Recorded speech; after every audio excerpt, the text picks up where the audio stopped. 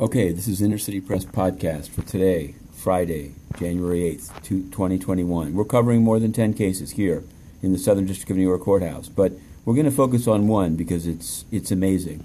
Some time ago, we covered the trial in which the president of Honduras' brother, Tony Hernandez, was convicted of massive drug smuggling, drug trafficking, use of machine guns, and money laundering.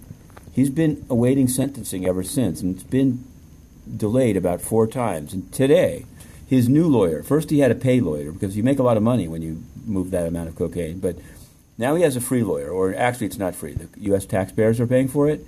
But this lawyer has written in today. The sentencing was supposed to take place this month, January. But he wrote in and said as follows: Dear Judge Castell, we represent Mr. Hernandez Alvarado. He informed me a few days ago that prior counsel never provided him with a translated copy of the pre-sentence report.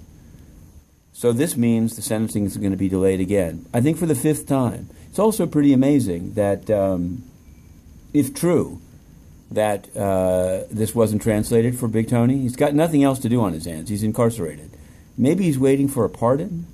I don't know. All I can say is this case is an outrage, and we're going to continue to follow it. It's called U.S. versus Diaz, but it's Tony Hernandez, the presidential brother of JOH. He's the president of Honduras, and UN Secretary General Antonio Guterres essentially covered up for him. When he had a disputed election, he sent down a panel to smooth the waters. He's refused, Guterres has, to provide any readout of that visit, and he bragged about getting $50,000 from JOH, who did business with El Chapo. Well, in other UN corruption news, Antonio Guterres is going, since he went on vacation to Portugal, he's now supposedly under quarantine. So he's going to be appearing at a UK event on Sunday, celebrating 75 years of the UN. And the UN may have been a very good idea, and it may one day be rehabilitated. But I can tell you that under Antonio Guterres, it's an absolute sinkhole of corruption and censorship. The Inner City Press asked him about the China Energy Fund Committee and why he didn't disclose his links to it. This is a convicted bribery firm.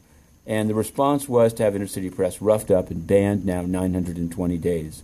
Only today we asked a question by WebEx to the IMF about China's Belt and Road, but we can't ask any, even to written questions, the UN doesn't answer. They served up a guy called Fabrizio Hochschild, good friend, a very kind of upper-class, uppity-up friend of Antonio Guterres, who was, I'm told, by staff on the 38th floor, sexual abuse and harassment on the 38th floor, Antonio Guterres' office, rewarded by becoming an Undersecretary General. That is the UN at 75 on life support.